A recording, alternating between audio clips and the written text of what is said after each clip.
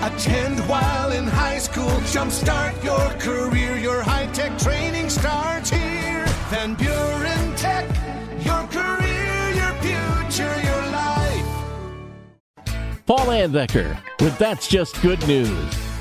A teenager in Hays County, Texas, has gone out of his way to make sure the local sheriff's office feels comfortable and appreciated.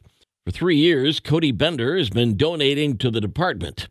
In years past, he saved up money by doing chores around the house to buy snacks and drinks for the law enforcement officials. This year, he got his first job and has been setting money aside from his paychecks to give fun stuff to the officers. His hard work and generosity hasn't gone unnoticed, as the sheriff, Gary Cutler, posted a message on Facebook thanking Cody for his continuous generosity. And that's just good news. Have some good news to share? Email paul@wcsy.com. And find podcasts of That's Just Good News on our social media, great podcasting outlets, and at wcsy.com.